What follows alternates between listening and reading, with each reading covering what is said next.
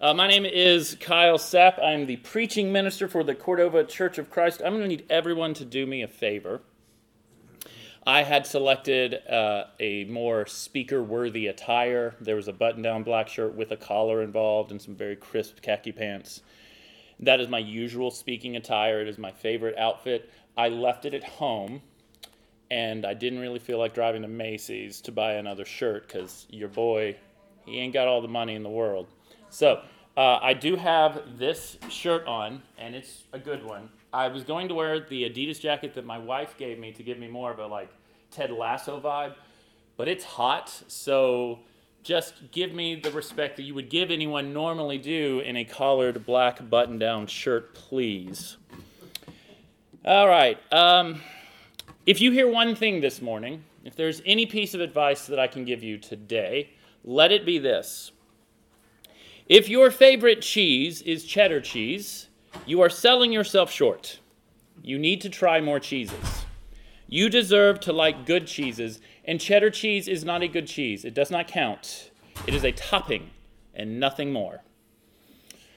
Now, I really love that idea. I love that quote. I love that suggestion. It's a little bit weird. It's a little bit humorous. It's also true. Cheddar cheese it's lazy cheese. So if that is your favorite cheese, do better.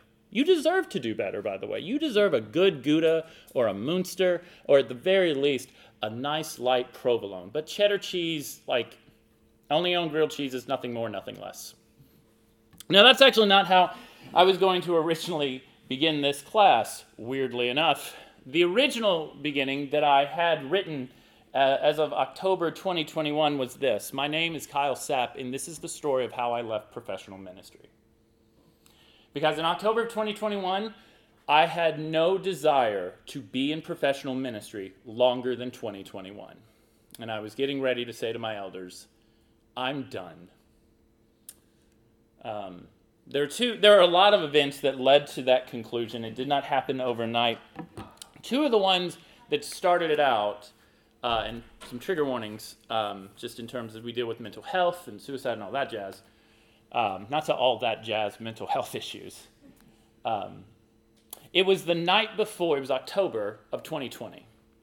And it was the night before our church was going back to in-person services. And we were doing outdoor church. And it was probably 1 a.m. And I couldn't sleep. And I was having trouble breathing. And I just started to weep. And I woke my wife up. Because like full convulsed weeping, like Book of Job weeping. And she's like, what is wrong? I said, I don't want to go back. You can't make me go back to church tomorrow. I don't want to see those people. I don't want to live in that world. I just kind of want to be gone. Now, the reason that I felt like this is because at the time, like so many churches in October of 2020, all I could think of when I thought about my church people was pain. We were a pained people. We were an angry people. At least that's how I felt. We've been dealing with the pandemic, and the pandemic, it divided our church deeply. And then I wanted to try, over the summer, I was trying to have conversations about the mattering of black lives and whether or not you should still have Confederate monuments, which I firmly stand you should not, but that's a different class for another day.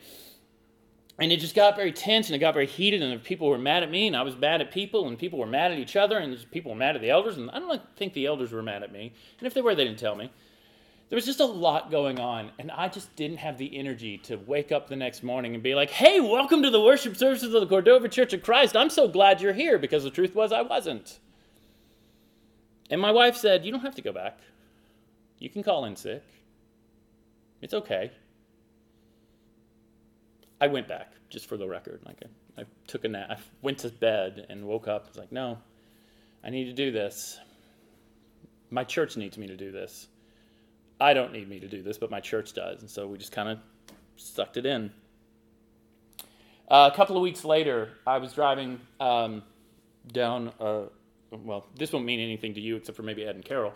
I was driving down Folsom Boulevard, heading home, and I stopped at a stoplight. There are handouts in the back if anyone wants or needs one. We will be looking at some things in the handout. I stopped at this red light, and beside where I had stopped was a train track for the light rail, and I looked over and I thought, I could park my car there and just see what happens and just let that train come. And I'd be okay with whatever happened, preferably the train hitting me. Now, it's a light rail, so it's not like a full-blown train, and probably wouldn't have actually done much, especially with my car. But in that moment, I realized I was okay with not being alive. Now, I wasn't suicidal. That is called a suicidal ideation that I had, which is different from being suicidal. And I know enough about mental health issues to know that I was in trouble. And it's like, okay, that's not good. That's bad. Let's get help. And so I called my counselor, got into some counseling. And that kind of is part of the reason why I didn't begin the class with the way that I said I did. Because I'm not done with ministry yet. I'm not done with my church yet. Good news, Ed and Carol, I'm not leaving tomorrow.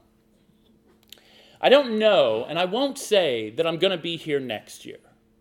I won't know, and I won't say I'm going to be there next year. I have no plans to leave, but I also no longer believe that I can control the future or know the future. And I don't want the pressure of living up to some weird standard that no one gave to me except for me. I want to live each day as I can. And so I continued on writing this class with the hope for two things. Number one, I want to say this to you. It's okay. It is okay if you are burned out. It is okay if your minister is burned out. It is okay if your minister wants to leave the church. It's okay if you want to leave the church. It's absolutely okay. You have nothing to be guilty for. You have nothing to feel ashamed over. If you have a minister who's burned out, they have nothing to feel ashamed over. Their status with God is not determined by their ministerial work. That's not how this works. And the American church has done a very bad job of keeping morality and the career of the minister from separate. We blur those with phrases like calling and God's will and misinterpreting lots of passages. You can leave your church. You are not enslaved by your church. And that's okay. But the second thing I want to say is this. There are things that I am doing that keep me going. And I want to share with you some thoughts. And I want to share with you not the statistics of ministerial burnout and all of the reasons that the books and Barna and all that says. I just want to share with you my story. And maybe it connects. And so maybe some of the things that we'll talk about today will help you endure. I'm not going to say that burnout is avoidable. For some of you, it's not. I'm not going to say that burnout is inevitable. For some of you, it's not. Those factors that lead to all of that, they are complex and nuanced, and I don't know your stories. All I'm going to say is that it happened to me. It's happening to me. I'm not out of the woods yet. I'm still very much in that space where I feel burned out. Good days come, bad days come. There are more good days than bad days these days, but I still don't feel like myself. So that's kind of what we're going to talk about. Is the goal here, right, is to rethink what we mean when we talk about healthy Christians. Rethink what we mean when we talk about faithful Christians. That you can be wounded and still be in the ministry. Like that's what the wounded and the healing is all about. That you can help connect people to Christ, and you will be wounded by that. I mean, we follow a dude that got wounded by that. It's okay. It's not about you. It says nothing about you. But we can endure it. And if we don't endure it, that's okay too. Because God still loves you. So I want to begin in 2 Corinthians chapter 12, if you have a Bible or a Bible app. The Corinthian church, Paul is dealing in 2 Corinthians with various topics, but one of the big ones is that he's got some other teachers, these super apostles who are coming in and attacking his credibility. And it's not like Paul and the Corinthian church had a great relationship to begin with based on 1 Corinthians. And usually you don't write a second letter because you're super happy with people. And so he is going to argue against them, but he's going to do something that I think is really fantastic, and probably a different class for another day on analyzing conflict in Paul. Instead of boasting and trying to outboast the super apostles. He is vulnerable. He is authentic. He shows his wounds. And so really 12 comes out of this idea in 11 where he's like, look, if you don't think I'm credible, look at all that I've suffered and all that I've struggled for the gospel. Like, I've worked hard. Like, I'm not, like, I believe this stuff. And then he gets into 12 and he starts talking about this one person who some scholars are like, I think he's talking about himself, but he won't say it. Like, maybe that's true. But this dude has like this weird vision to the third heaven. Don't know what that's about. Different class for another time. And he says, like, I could boast about stuff like that. But when it comes to Paul's boasting, he boasts on his weaknesses, on his failures. Because for him, these are vehicles by which he experiences the grace, mercy, and power of God. Which, before we get into the passage, let's just think about how that is contrasting to a lot of experiences with the power of God that we talk about in the American society. The power of God is your ability to conquer. In the 80s, it was the ability to tear phone books and bend frying pans. And maybe the power of God is something far more nuanced and subtle than just being able to do great things. So, this is 1 Corinthians chapter 12, starting in verse 7. Therefore, in order to keep me from becoming conceited, I was given a thorn in my flesh, a messenger of Satan to torment me. 3 times I pleaded with the Lord to take it away from me, but he said to me, my grace is sufficient for you. I want you to say that out loud. My grace is sufficient for you. For my power, say that with me, for my power is made perfect in weakness. All right, let's say that again. My grace is sufficient for you. For my power is made perfect in weakness. Way to go. Way to be the voice of the Lord, guys. Good job. Therefore, I will boast all the more gladly about my weaknesses, so that Christ's power may rest on me. That is why, for Christ's sake, I delight in weaknesses and insults and hardships and persecutions and difficulties. For when I am weak, then I am strong. Okay, there's a point when I was preparing for this class and I was reading that line. It's like, oh, you suck up. Paul's just that student in the class. Teacher, when I am weak, then I am strong. Ugh. I want to be really careful about this passage. I don't think there's a one-to-one ratio with this passage in every single thing that we struggle with. And I think we've got to be very careful with doing that to the text. I do not believe that my struggles and the things that I have experienced over the past few years were sent by God to keep Kyle humble. I don't believe he brought, for lack of a better way, I don't want to say that because that's pejorative, members that I strongly disagree with and say other things, but this is being recorded, so I won't say those things, and we're all good Christian people. I don't believe God brought those people in my life to keep Kyle humble. I don't believe that God brought a global pandemic into the world to make sure Kyle stays faithful. I am not that important to the kingdom of God. I do sort of think he brought it because I prayed at the end of 2019 to give me more time with my son, and lo and behold, we spent a lot of time together in 2020, different class. But there were times that I was praying for relief, and there were days where I felt that my church people were just thorns in my side, but I don't believe that is because God was like, I need you to be more humble, Kyle. If that's the case, God is not paying attention to who I am as a person, because pride has never been my problem. Insecurity, thinking I'm the worst person in the world, I got you on that in spades. Now, the context of verse 9, though, that my grace is sufficient for you, my strength is made perfect in weakness,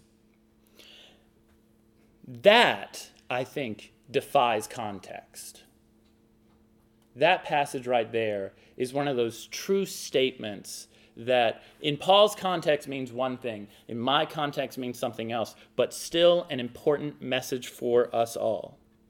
In my brokenness and in your brokenness, I think the Lord says to us, my grace is sufficient for you. In other words, what he's saying there is he's not saying don't complain. He's not saying suck it up, Nancy. What he's saying is that I am enough.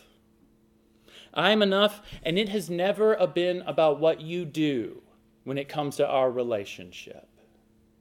It doesn't matter your accomplishments or your accolades. You are enough for me because I am enough for all. In my weaknesses and in my humility and in my humiliations, God acts and he lifts me up as he promises to lift up all those who are humble and broken. And so the strength of God is perfected in my weakness because it is within my weaknesses that I experience the power of God. And by the way, the power of God is never experienced apart from the love of God. Those two things stand together. And so this passage, along with a bunch of other passages, we don't have time to discuss, they invite us to sit into that space in our pain with God in our weaknesses. You don't hide your weaknesses from God. You don't think that your weaknesses from God keep you from God, because they don't. In fact, God made us weak.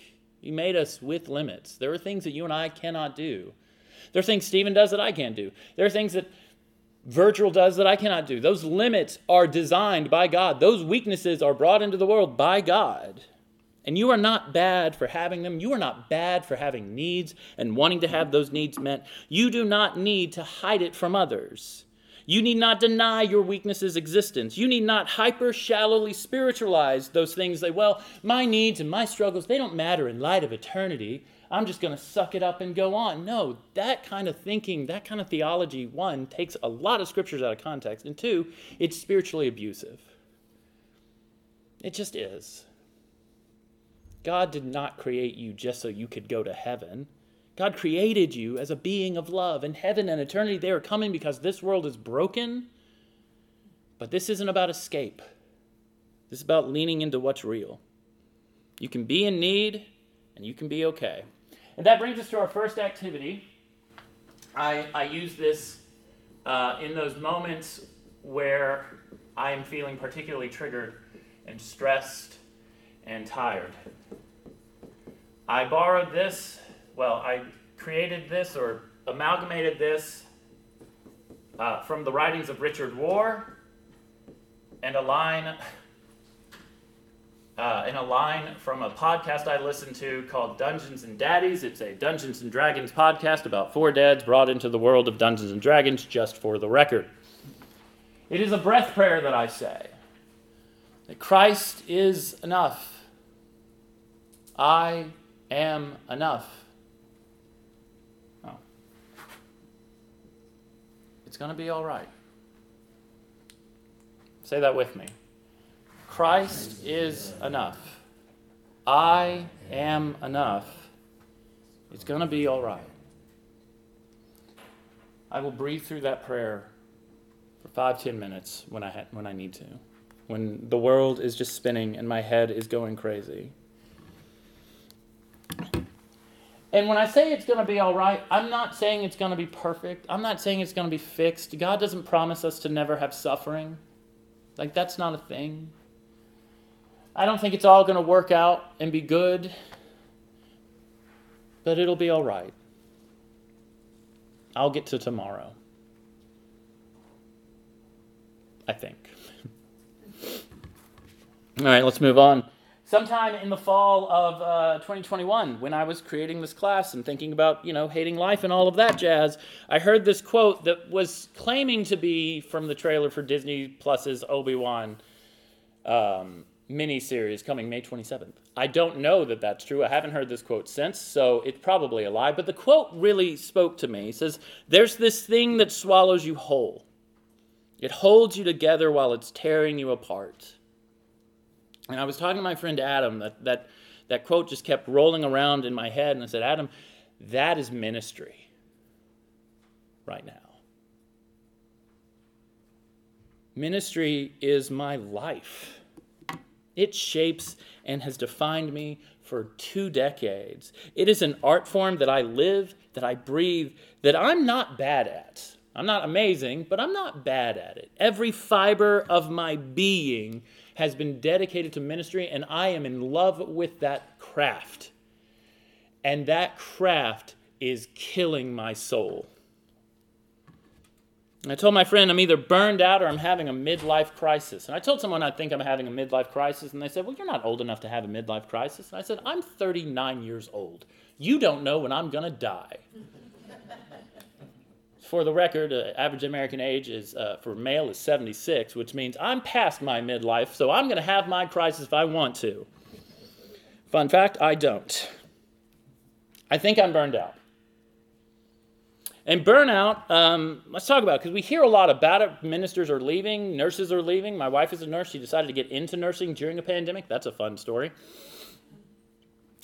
Christina Maslach, who created this burnout inventory, she says that burnout is a syndrome of emotional exhaustion, depersonalization, and reduced personal accomplishment that can occur among individuals who do people work. It is a response to the chronic emotional strain of dealing extensively with other human beings, particularly when they are troubled and having problems. All right, so it is a collection of symptoms. That's what a syndrome is. It involves emotional exhaustion. You are tired, not because you've been lifting things physically, but you wear the weight of the world in your heart.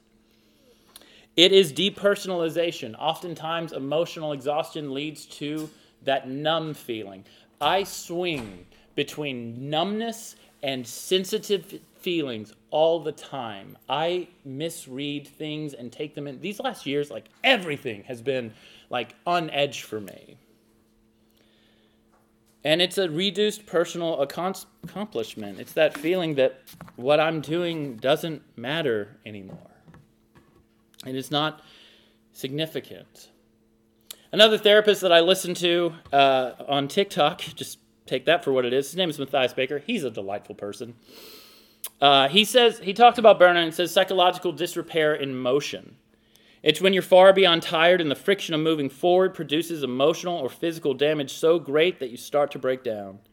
It's a world of diminishing returns where the strategies one uses in pursuit of a goal directly compromises one's ability to reach that goal. So I think about it like brake pads, because I know so much about cars. If you knew me, you would know that I don't know anything about cars. But I did watch Tommy Boy a lot in high school, so I know something about brake pads. And I think about like burnout for me is when you press on that brake pad, it wears on that brake pad. And the more that brake pad gets worn, the more pressure you have to put on that brake pad to produce the same results. And the more wear and tear you get, the more pressure you put. And that in turn makes it harder and harder to brake. And good grief if that wasn't the last 2 years of my life. Sermon writing, calling people, speaking to people, seeing people at church. Just seeing people at church was so difficult for me. I'm not an extrovert. I'm a social introvert. People exhaust me, but I love to be around them. But good grief, I have not loved being around people in a while.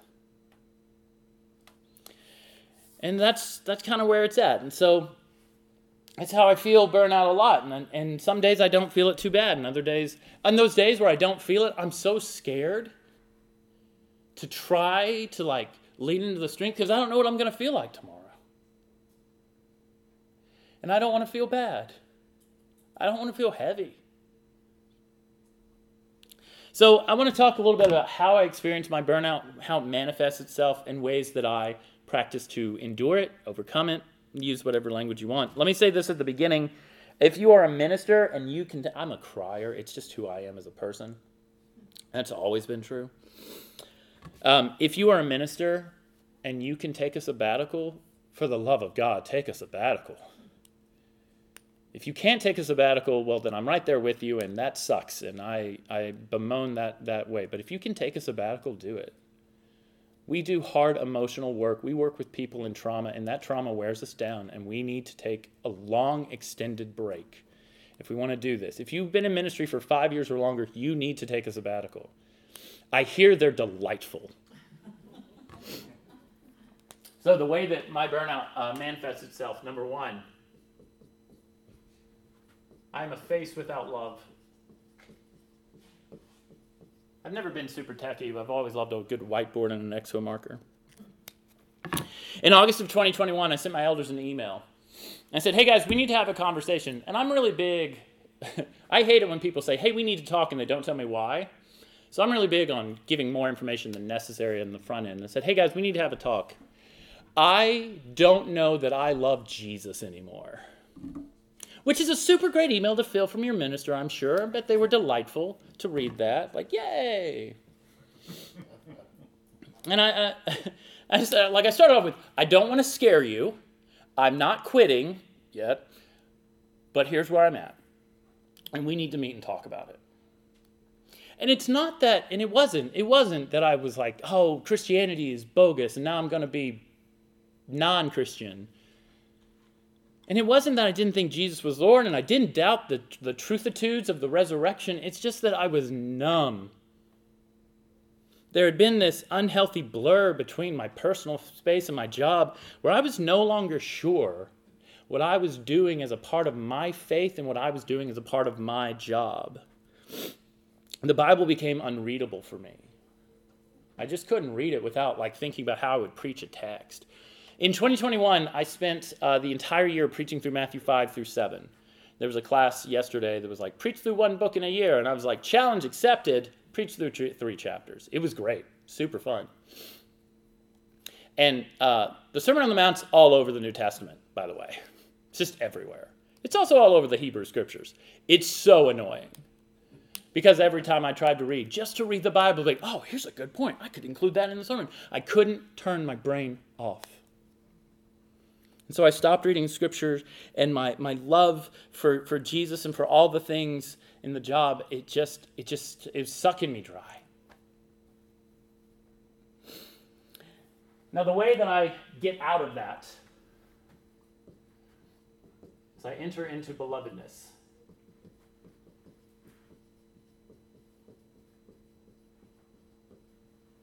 The first thing that you do to enter into belovedness is you need to be compassionate to yourself. God's grace is sufficient for you. You are enough. Christ is enough. It's going to be all right. Brennan Manning sums up the gospel. I think he does this in Ragamuffin Gospel. He says the gospel can be summed up as God is love and you are his beloved. I was 21 when I read that, and I thought that was such a nifty phrase. I was working in a very legalistic church, and I was like, man, you guys should read this book. Now it's a lifeblood. Mark chapter 1, Jesus is baptized. And I love Mark's retelling of this story more than the other Gospels, because in the other Gospels, the Lord speaks, but there's kind of this, it feels a little separate. It's like, this is my son. This is my son, with whom I am well pleased. But in Mark, he says, you are my son, whom I love. With you, I am well pleased. It's like for Mark, the Father and the Son are talking together. And before the ministry begins, God says to the Son, the Father says to the Son, there's a theological struggle, I love you. You are my beloved. Long before you've done anything. He hadn't gotten to the cross yet.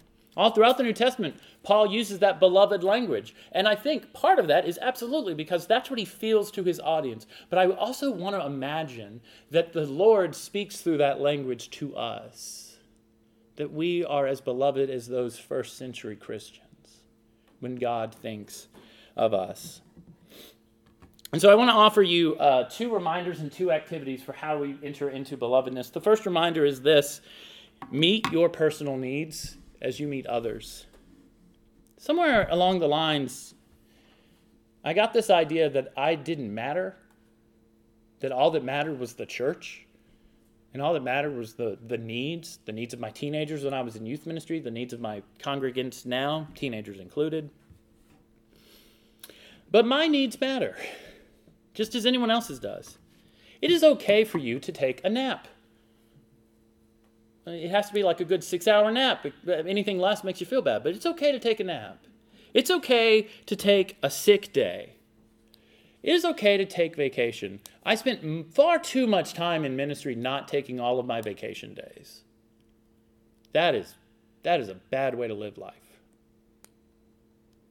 It's okay to take a sick day. It's okay to take a mental health day. That counts. I used to not do that. I would like force myself into the office. Oh, I feel bad, but I got stuff to do. The ministry has to go. The tyranny of Sunday is still on the horizon. That sermon has to get written regardless of how I feel. That's still true. I still write the sermon. But you know what? If I'm sick, I'm sick. If I'm tired and I have the time, I take the day off. Because I want to keep doing this for longer. And I can't run this race like this any longer. So, 2 activities for you. If you want to look in your booklets, these are on the first 2 pages, I think. We don't have time to go into these very in depth. I'm going to go 5 minutes over. Please give me that. The first one is a free writing exercise that is just intended for you to express yourself. Often I burn out because I keep my thoughts within myself. I don't feel like I'm allowed to share what I think. And so I silence my voice, which is weird for a preacher, but it is what it is. And so this free writing exercise, it allows me to express myself. And when you write it without judgment. You write it without guilt. Just feel what you feel. Just say what you think. Just tell your needs what they are. Give yourself a place to be heard. And if you have a friend who you can read this to, that would be very helpful as well. The second thing is to take a 5-sense walk. I take a walk every day, sometimes more than once. And it's not for my health, it's for my sanity. The 5-sense walk I really like because it invites us to stay in the present. A lot of my burnout also comes from the burden of tomorrow and the burden of a month from now. And so if I let my walks be that thing where my mind wanders to the things that stress me out, my walk is going to kill me. But if I pay attention to my senses, right? Like what I'm touching, what I'm seeing, what I'm hearing, maybe what I'm tasting if I'm eating a tasty snack, or if I'm eating an untasty snack, being like, why am I eating this? But belovedness comes out of presence, out of recognizing that God is present with you as you are, where you are. And so I like this idea, and it's helped me just to be grounded when my mind wants to wander away. All right, the second thing, my burnout comes. This is cooler than it is, but I call him Shadow Kyle. You could also call him Nega Kyle. Not Kyle. I'm getting distracted. Here we go, moving on. Peter Scazzero, in his book, The Emotionally Healthy Leader, describes the shadow self as the accumulation of untamed emotions, less than pure motives and thoughts that, while largely unconscious, strongly influence and shape your behavior. It is the damaged, but mostly hidden version of who you are. So the shadow self, in many ways, is actually formed in light of pain. It is a defense mechanism. My shadow self is that I am a people pleaser. I don't like making anyone unhappy. It's why I am a social black hole. Because I want to make sure everyone sees me and they like me and they want me around. And I have to know they want me around, whether they verbalize it or not. I'm going to make sure I get that verbal. That is one way it comes. And it's like I easily feel betrayed and abandoned. And here's the thing, and this is why it led to so much burnout, is that when I pour myself into people, I expect a thank you. And if I don't get that thank you, I feel like they are my Judas. Even though we never entered into a contract where my nice things required anything from them, it is an absolutely unrealistic expectation and a very selfishly motivated service. I think there is a dark line that we're not ready to talk about where ministers are codependent on their ministry in their churches. And that's absolutely my shadow Kyle. There was a conversation in November of 2020.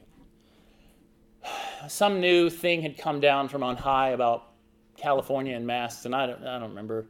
So we were having an emergency phone call, which we always had back in those days. And I have a friend who worked with the governor. Like, he was like Gavin Newsom's right-hand man. He went to our church. Great guy. He moved to San Diego. Miss him tremendously. And he was both very helpful and very non-helpful, because a lot of times he'd be like, hey, this new thing makes no sense. Can you walk me through the details? And sometimes he was like, yes. But in this particular case, he was like, nope, I don't understand it either. Neither does the governor. I was like, that's not helpful. And so they were making these decisions, and they were throwing out these ideas, and I was just tired of the conversation. I was like, I don't care what you say. I'm going to do this because I'm the one holding this church together with spit and duct tape. I'm in the trenches every day. You aren't even coming to church right now. So why do you get to make this call? The fact that my elders did not fire me at any point in the last 2 years is a tremendous example of the grace of God. And that's how I felt. And so the way that we move from Shadow Kyle, I mean, hopefully it's, you can have that name for your dark self if you want. It's a nice name, but preferably get your own. You learn to embrace your true self. Look, the shadow is not a part of me that I'm ashamed of. And I don't hate Shadow Kyle. I actually really love Shadow Kyle. Here's why. Shadow Kyle, aside from his cool name, loves Kyle. He exists to protect me. He exists to survive. He doesn't want me to go away. So I don't throw Shadow Kyle under the bus. And I don't think you should throw your shadow selves under the bus because we all have them. They exist because subconsciously you want to do what all other human beings want to do. Live. Survive. You are normal for having a shadow self. We don't let our shadow selves run our lives because the shadow self is not healthy, but we don't cast the shadow self aside. Instead, I give my shadow self a hug because that's ultimately what I've always wanted, is an embrace. So if you want to turn to your packets again, I'm going to walk you through a prayer that I use to hug myself. It's a weird way of talking about prayer, but it is what it is.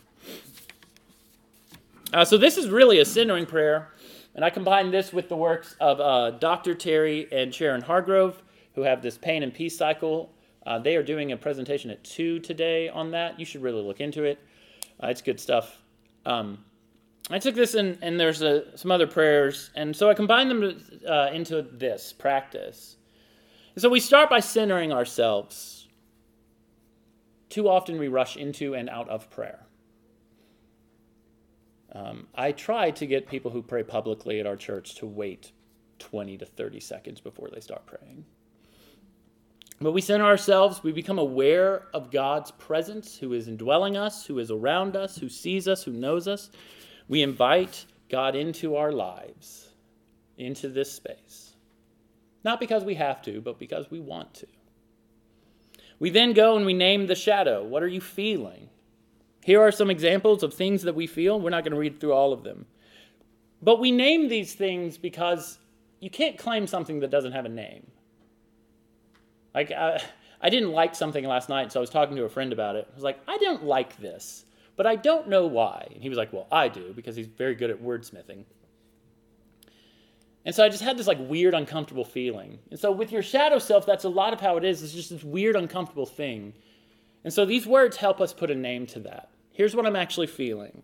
I'm feeling hopeless. I'm feeling alone. I'm feeling abandoned. Well, why am I feeling that way? What's going on? And then I confess. Because the shadow self has probably brought sin into my life. I have probably done some un-Christ-like things, and so I confess.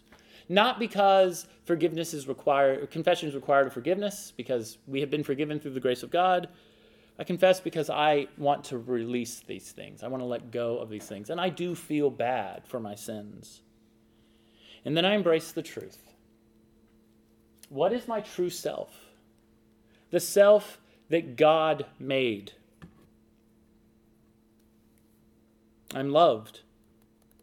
I'm accepted. I can make choices. I have agency. I'm never alone. And then I receive the truth of God on who He is.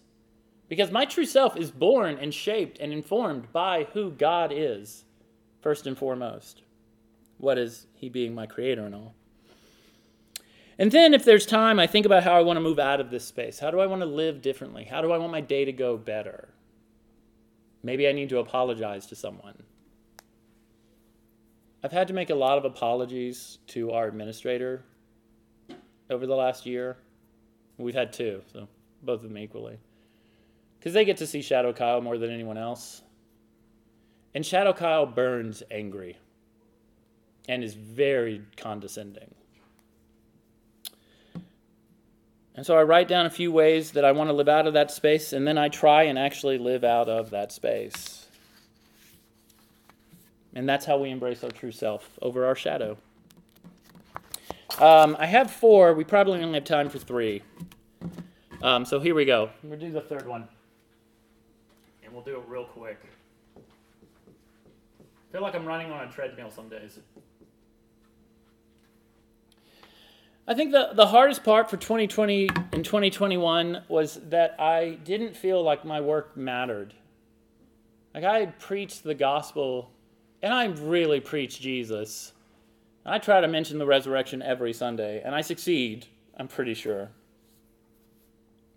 But I saw these Christians who had been Christians for longer than I have, holding beliefs and saying things and saying ways that were as far from Christ as you could possibly be. And I was like, are you not listening? Have you not been listening for like the last 4 or 5 years? How in the world can you embrace this way of thinking in light of the Scriptures?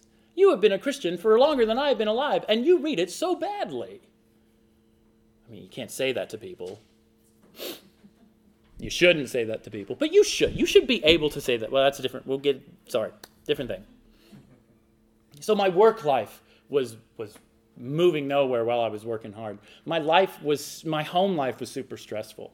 My wife entered into nursing school, and then the world went into a pandemic. Thanks. I wanted to spend more time with my son, but then the schools closed down. I didn't want to spend that much more time with my son. That was like an hour tops, Lord. Now it's like all day. And he's a delightful person some days. He's also a lot like me, and man, am I annoying. I love you if you're ever listening to this, son. You're daddy's special boy. So just all of that. I had no safe space. I had no third place to just relax. I was constantly stressed. And I was running on a treadmill. And treadmills aren't bad, right? Like they have a certain context where they're good. Treadmills are great for exercise, I have been told, for people who like running. Crazy people. But they're not great for getting you places. So what I'm having to do now is reassess. The reason that I feel like my life, my work doesn't matter is because I'm running after goals that I don't know are true or good or my goals or God's goals. I don't know that I'm embracing the things that I value. I don't know that the things that I'm doing matter as much. And so I have to change the way I run. I have to change the way I minister. I have to change the way I am a person. Forget the job for a minute. I just want to be a human being and to be a good human being. And sometimes that means I have to change that too. I've given you a link to this. It's a value assessment sheet. It's actually a book on burnout. At the end of it is a value assessment sheet. The sheet helps me think about what really matters to me and how I spend my day. And look, there is no world in which I think you can just do the things you always want to do. You're going to do things in your jobs that you don't like, and that's just a part of life. But I think what's important is to measure how much of your job is being done on things that you don't want to be done. Are you giving your energies to the best things that you need to be giving your energies to? Or are you giving your energies to the things that frankly do not matter to you or to the kingdom? Like I said, I'm not done with ministry yet. I don't know how much longer I'll do it. I used to think I was going to be in youth ministry forever. I never wanted to become a preacher. And now I am a preacher. And I've been so for 7 years. So hey, never say never, I guess. And there's a lot that I love about this work. it does hold me together. It is so wonderful. But I've also developed some very unhealthy habits. I am far more codependent on my church than I realized, and I got to work through that. And the reason that I kept going with this class is because I have hope. I'm not optimistic about anything. Cynical is real and very well named. But I am hopeful that God will still do something with my mess. And I wanted this class because I wondered if people felt like me or might feel like me one day, and I wanted them to know from the very beginning, it's okay. It's okay to feel this way. You don't have to stay here. You don't have to stay at your church. You don't have to stay in this space. You can endure. You can move forward. And I have hope that one day I will. That I won't walk so heavy. That I won't feel so burdened. So with that, I want to end with one of the things that I added to our worship service as a way of, one, I thought it was good, and two, I needed to take control of something. And so we end every service now with a blessing.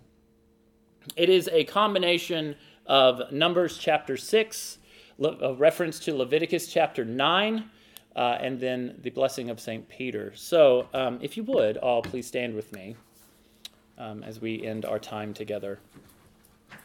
I'm sorry there are no time for questions. I'm not an expert on any of this. This is just me sharing my story and what I'm doing. I pray for you all. I hope that you will have a wonderful day. And with that, let me say this. The Lord bless you and the Lord keep you. The Lord make his face to shine upon you. May the name of the Lord be on your heart, so that your ears may be open to hearing the word of the Lord, so that your hands may receive the work of the Lord, so that your feet may walk in the ways of the Lord. Christ before us, Christ behind us, Christ be with us. God bless you all. Have a wonderful Thursday.